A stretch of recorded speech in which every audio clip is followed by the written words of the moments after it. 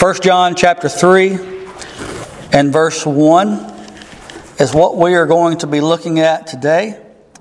And I pray that you would be able to see the beauty that I see in it. And I'm going to give you a lot of examples that just come from a father's standpoint to try to relate this to you. And so I pray that you'd bear with me as we do that. 1 John in chapter 3, verse 1.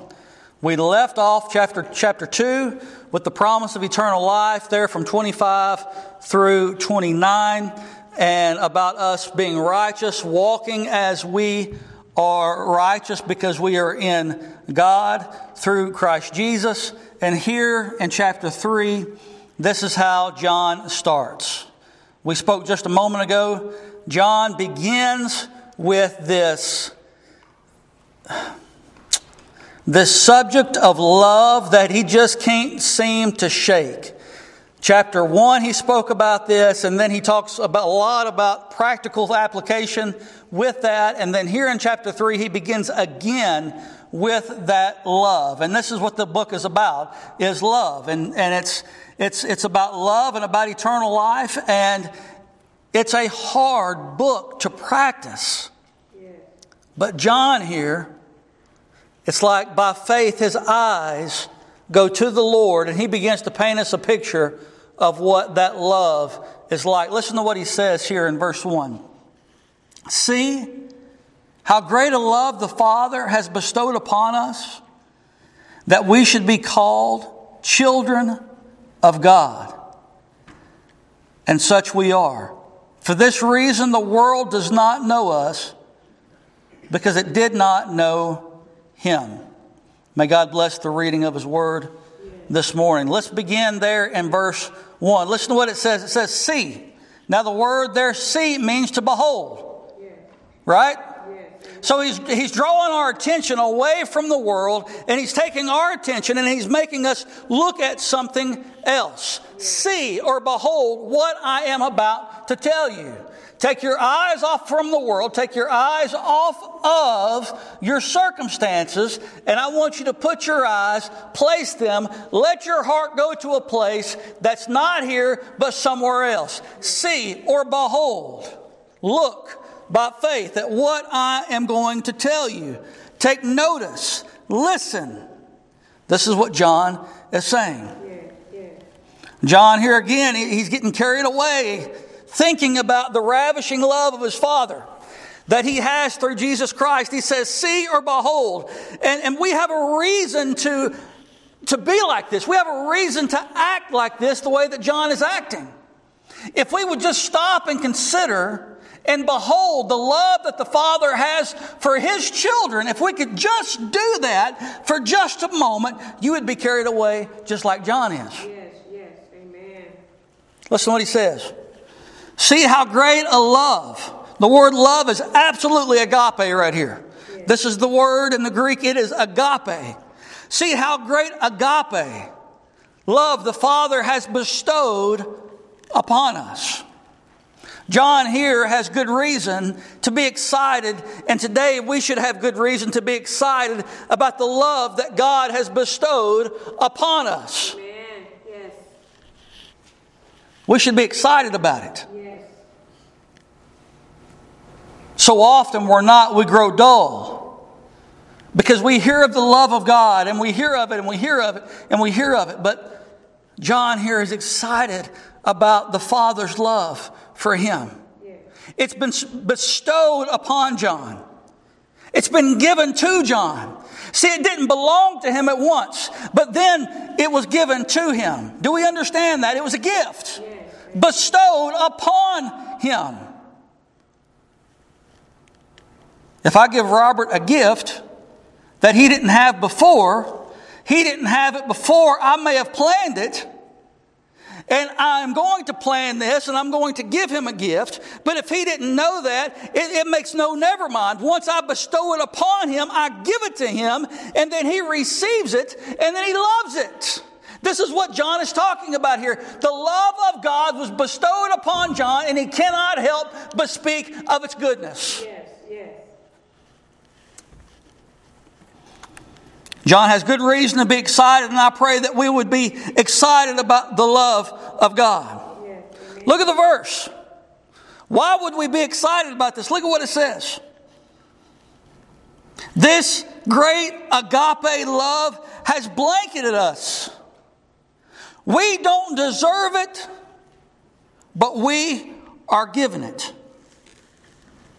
We don't deserve it, but we are given it. Yes, yes. It is bestowed upon us. Let me give you an example. Now, as a pastor, my children are used to being examples, and so they're going to be examples this morning. Yay! I'm going to start from the bedroom order all the way down the hallway to the littlest ones. Let me give you an example. Cold winter nights last night. The house, we usually keep it at about 68 degrees in the wintertime. So that's, for the most part, that's all of the rooms, with the exception of Selah's, because it's right next to the heater in the house, and her room, for whatever reason, always stays pretty warm, don't it, say? Pretty warm. The kids are asleep, and I'm always the last one to go to bed. I struggle with insomnia a lot, and I'm up walking around the house and pacing the floors, and I go through the house, and before I lock everything up, and I go through the house to check and make sure all the kids are in their bedrooms. They don't know this, but I do it every single night to make sure they're covered up,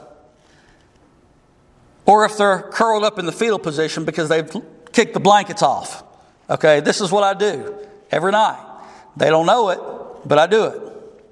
Selah's the first one I walk into, and her room is the first, and so I walk into her room, and Selah, ever since she was a little baby girl, little bitty, you couldn't put her in a blanket. Just couldn't. And even today, you can't put her in a blanket. You walk in, she's got it kicked off on the floor, and she's sprawled out, taking it all in. That's just Selah. That's who she is. Nevertheless, I take the blanket, I put it back on her, and she takes her right leg and kicks it off. But I still do it. That's who she is. I move on down the hall to Anna. And y'all please pay attention to me. You're gonna love this, and you're gonna see what I'm telling you once you see what I'm saying here with these examples. I go to the next room. The next door is Anna's room.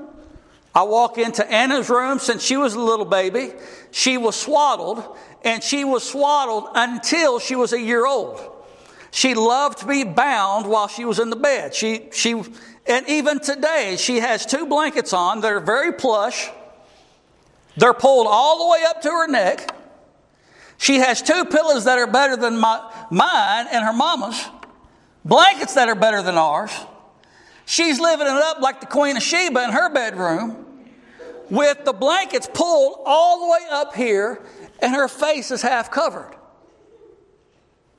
I never have to touch the blankets. I peek in, turn the light on, I see her, turn it off. That's all I have to do. She takes it, she pulls it up. I move on down the hall, and I walk into Ruthie and Isaiah's room. They have the big bedroom, and they share the room together. Isaiah's on the left side of the room walking in. Ruthie is on the right side. The first person I see is Isaiah. As I walk in, I can immediately see Isaiah and Ruthie are both cold, because every night they kick the blankets off. Okay, so they're both cold immediately. They kick them off. Isaiah is usually in the fetal position, and he's curled up as tight as a tick. I mean, just... And the reason why is because they opted to sleep on top of their real blanket so they wouldn't have to make it up the next morning. Do you understand what I'm telling you? So we give them a blanket of which they're laying on. They have another blanket that we layer over them, but they don't want to mess their bed up, so they opt to lay on top of the blanket and then put another smaller blanket on top of them. So I get to Isaiah first, and Isaiah's in the fetal. He's not got any socks on, which is not anything new. He's never wore socks, y'all know that, or shoes. And he's barely got any clothes on. I mean, he'll strip down, and he's laying there in the bed just freezing to death. And I'll take that little blanket, and I'll grab it, and I'll pull it up over him. And I kid you not, he'll grab that thing, and he'll tuck it as tight as he can around his chin. And he'll just, You couldn't have got it on him before bed. But now that it's so cold, I move over to Ruthie, and there she is. Her bed's perfect. She made it before she went to sleep, you see. And she's not going to mess it up. So Ruthie gets a blanket. Blanky, that she's had since the first day she was born. She grabs Blanky and throws Blanky on her. Blanky is a baby blanket that she sleeps with. So she throws Blanky on her, and then in the middle of the night, she throws Blanky off.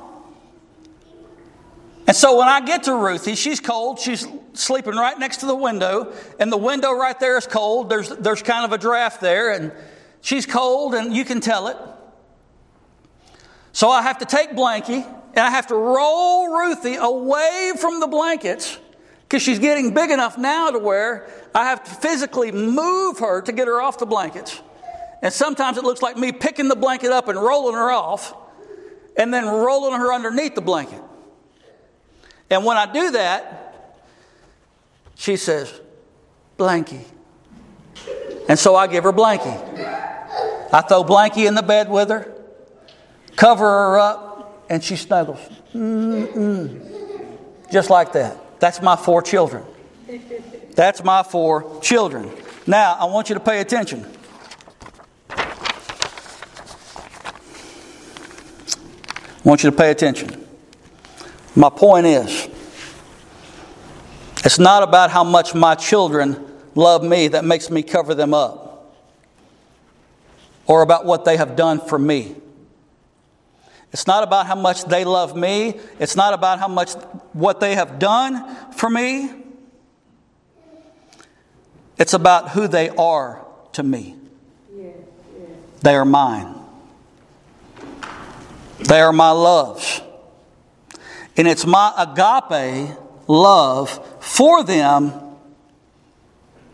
that makes me pour out my love towards them. Do you understand what I'm telling you? They're not even awake to receive the gift when I come through and put blankets over them. But because of the love that I have for them, it stirs my heart to move towards them and to love them and to blanket them with that love. It's my love that drives me to check on them and to make sure that they are okay, even sometimes multiple times a night. And the kids don't know that. But even Ruthie and Selah, they'll wear their glasses to bed at night. And I'll go through and I'll take their glasses off because, first off, I don't want to buy another pair. But secondly, more than that is, I know the next day they will need them. And so I take them off and I put them in a safe place to where they can get them in the middle of the night if they need to get up. Because my love drives me to do that for them. Not because of anything that they've done, not because of anything about who they are, but because I love them and my love that I have for them blankets them. Listen to what it says. See, behold, how great a love the Father has bestowed upon us. He's bestowed it upon us just as I bestowed upon my children those blankets. It's a blanketing love. Do we understand that? I hope through the examples of our children that you could see that this is a blanketing love. A love that covers listen to me, it covers a multitude of sins. Yes, amen. Covers them all. Covers them all. Anything that comes between us and Him, His love covers. Because of what Jesus Christ done for us on the cross. But yet He has chose to pour out His love for me and for you. See how great a love the Father has bestowed upon us. See, when we stop and truly consider that, those moments of love where the Father goes through the house, checking on His children when they're sound asleep. It's His love that drives Him to do that. It's His love that drives Him to love them more and to love them better and to make sure that they're taken care of, make sure that they're well fed, to make sure that they're cared for, and to make sure that they're doing well. It is His love that compels Him to do that. And it is our Father's love that compels Him to love us despite our failures. Do you understand what I'm telling you this morning? It's called grace. Grace. It's called unmerited favor. Yes. He loves us when we could not love Him. Yes, amen. We're asleep and He still loves us. Yes. He has poured out His love on us. He has blanketed us with His love. Yes. John cannot help but to speak about it. I cannot help but to speak about it because of the sins that He has covered in my life. Yes. Because of the times where I didn't know He was around, He was loving me. He was preparing me to be a dad and preparing me to be a husband and all of these different things, and I didn't even know it. He was preparing me to be a pastor and a preacher and a minister of the gospel through the different jobs that I had. I didn't even know it. But because the blanketing love that He has for us supersedes anything that we could say or do, and nothing can separate us from that. Amen. Nothing. It's blanketing. We've got to understand that. I want you to notice next that this love that He has for us is lasting. It is lasting. Yes, yes. This love that has been bestowed upon us, it's lasting. It's never ending. Listen to it. Listen to what it says. See how great a love the Father has bestowed upon us that we should be called children of God. And such we are. Notice just how lasting it is. Listen to Romans in chapter 8 and 28, 29. Let's read 29 through 39. For whom He foreknew, He also predestined. You talk about lasting? You talking about His love being lasting outside of how much we love Him? Listen to what it says. For whom He foreknew, He predestined to become conformed to the image of His Son, that He might be the firstborn among many brethren. And whom He predestined, these He also called. And whom He called, these He also justified. And whom He justified, these He also glorified. He did that for me. Yes. And this just is not in time, but this is in time past, in eternity. There were things that He purposed and promised to come to be, and these are the things that He's talking about. This is a lasting love that we're looking at. What then shall we say to these things? If God is for us, who is against us?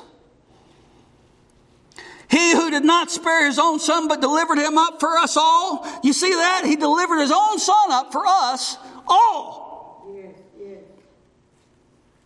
How will He not also with Him freely give us all things? Who will bring a charge against God's elect? God is the one who justifies. Who is the one who condemns? Jesus Christ. Is He who died, yes, rather, who was raised, who is at the right hand of God, who also intercedes for us. Who shall separate us from the love of Christ? See, we can't separate us from the love of Christ because we have been loved before the foundation of the world. And then it came to be and purposed in time, right now in time in our life. And then when we go on to be with Him, it'll be forever. Yes, amen. And so we can't be separated from that love. Drives me nuts when people tell me that they can be separated from the love of God. I'm like, so you think you're stronger than the Creator who holds you in the palm of His hand? You're hid in Christ with God the Father. You really think that you can separate yourself? No, this is a lasting love. It never ends. It never fails. It is long-suffering and it is steadfast. It has to be, because God cannot go against His word.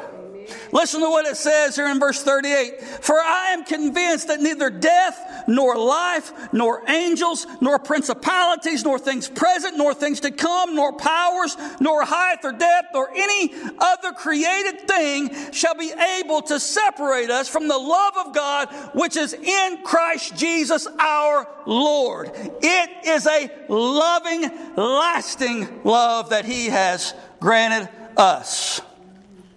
Amen. This love lasts past the moments of time. It stretches into eternity, into the future. If you can say future with eternity, I mean, that's how we measure time, but it's future, past, whatever you want to call it, it's eternity. Where it shall never end. And because it stretches into eternity, into the future, we also know that His love for us started in eternity past. Where Romans 9 and 29 starts. Where it says that we were foreknown. Then we were predestined. I'm not making this up. I can't take it out of God's word. We were foreknown. Then we were predestined. Then we were called. Then we were justified, glorified, called, and elect. Yeah. It's a lasting love. Get used to it. You can't get away from it. So is this love for us.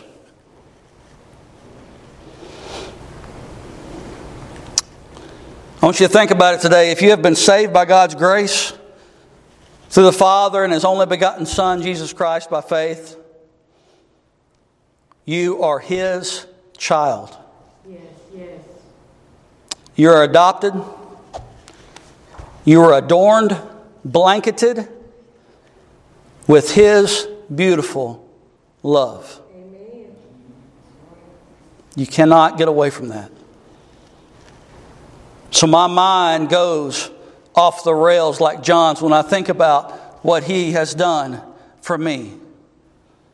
Let people fuss and argue about doctrine all they want. I know what God's Word says. Amen. I believe it. Yes. And I know that He loves me. Listen to what it says. That we should be called children of God. Called children of God, and such we are. Yes. Now the word there, anytime you see the italics, and I think most of y'all know this, anytime you see the italics where the word looks different than the rest of them, that was not in the original manuscripts. That's a word that is placed in there to add, and I say add, and I use that very, very loosely. It is to make the sentence or what's being said more clear. And so you can actually take that word out, and it still has the same meaning. Listen to what it says: "Called children of God, we are." So the verse would read like this: "See how great a love the Father has bestowed upon us, that we should be called children of God, and we are." It doesn't change the wording, and it doesn't change the sentence form at all. It's just that word "such" is thrown in there to help us better understand the verse. And so anytime you see those italics, you'll notice that that's not originally in the manuscripts, but are placed in there to help us better understand what's being said. So I want to leave that one out, and I just want to call it like this: called children of God, and we are. This is a promise. We are called children of God. Yes, amen. We are His little ones, Yes. running around His feet. Running around His feet. Let your heart go there. Yes. Let it be raptured up to see yourself running around the feet of our Lord, playing, calling Him Papa, Abba, Father.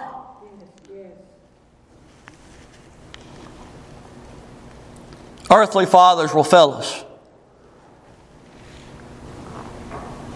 but the Heavenly Father will never, never, never fail us. Amen. God is love. Verse 1, listen to what it says, and I'm almost done, just bear with me. Listen to what it says. For this reason the world does not know us, because it did not know Him. Now, around God's people, this shouldn't be the case, and it's not with us here.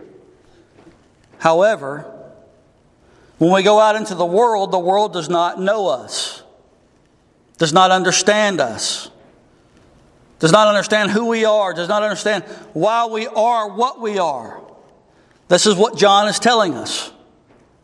Does not understand why we do the things that we do. It's unfathomable to the world that we give money to an invisible God to serve an invisible kingdom made up of sinners and people. It's unfathomable for people to understand that. Why in the world? It's unfathomable for them to think that we don't have to have gold and silver and money to make us happy, even though it makes the world go round. Amen? Yes. It does. It pays our bills and we have to have it, but we don't need it, as far as we don't have to fill an empty void in our heart for it to make us happy. The things that the world offers we don't need, because Jesus is the one that does that for us. The world doesn't understand this. They just can't understand it. And the reason why they don't understand is because they don't know the Father. That's what the Scripture says. Listen to what it says. See how great a love the Father has bestowed upon us, that we should be called children of God, and we are. For this reason the world does not know us, because it did not know Him. Did not know Him. Let me give you an example. There's 6 of us siblings in my family. 6 of us. Brothers and sisters that make up my siblings.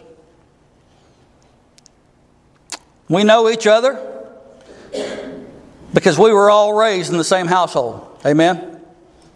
6 of us. We all know each other very well.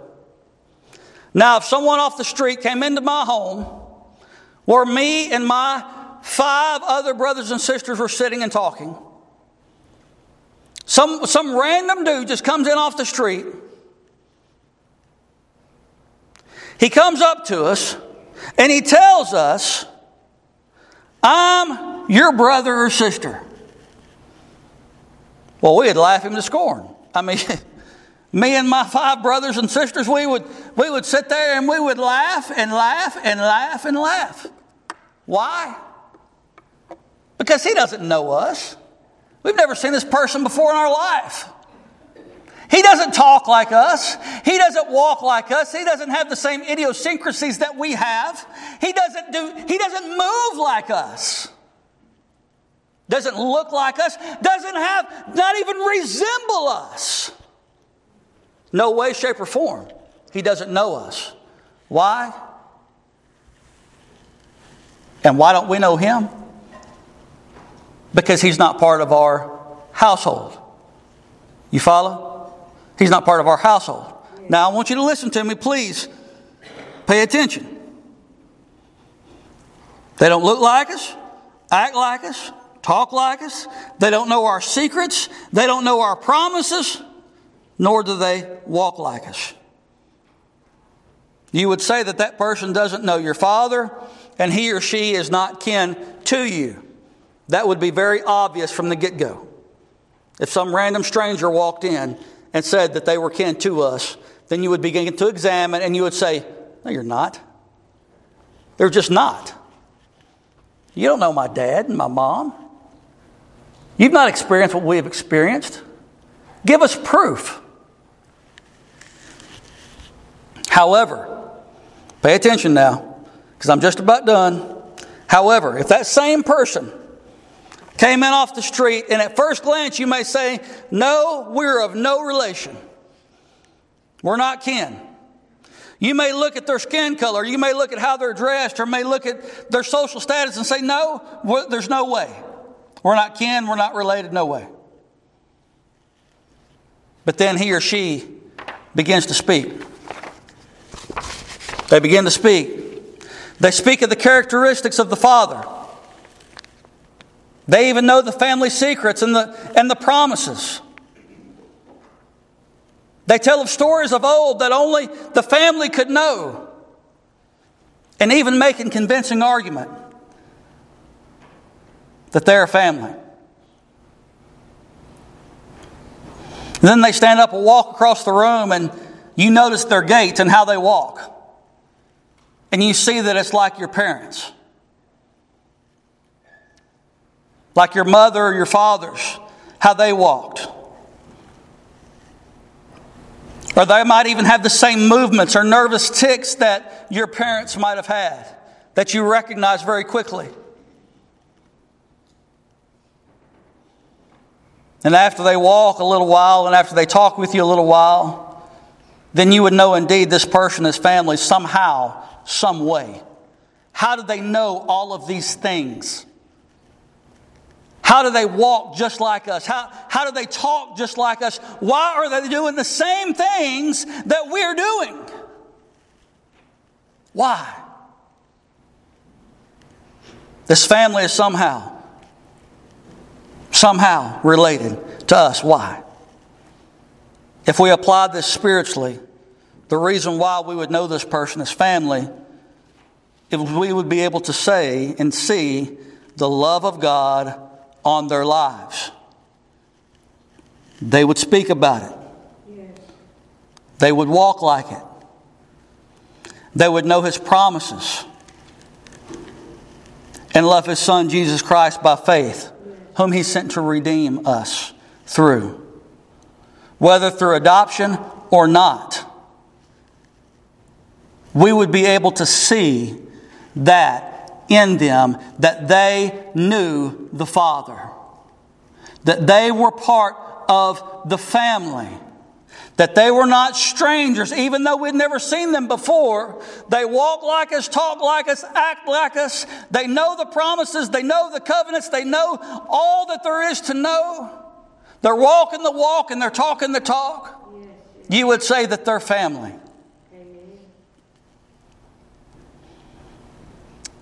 But the world does not know us according to verse 1. And the reason why is because they don't know the Father. There is a noticeable difference in their walk, in their talk, their movements over ours. A noticeable difference.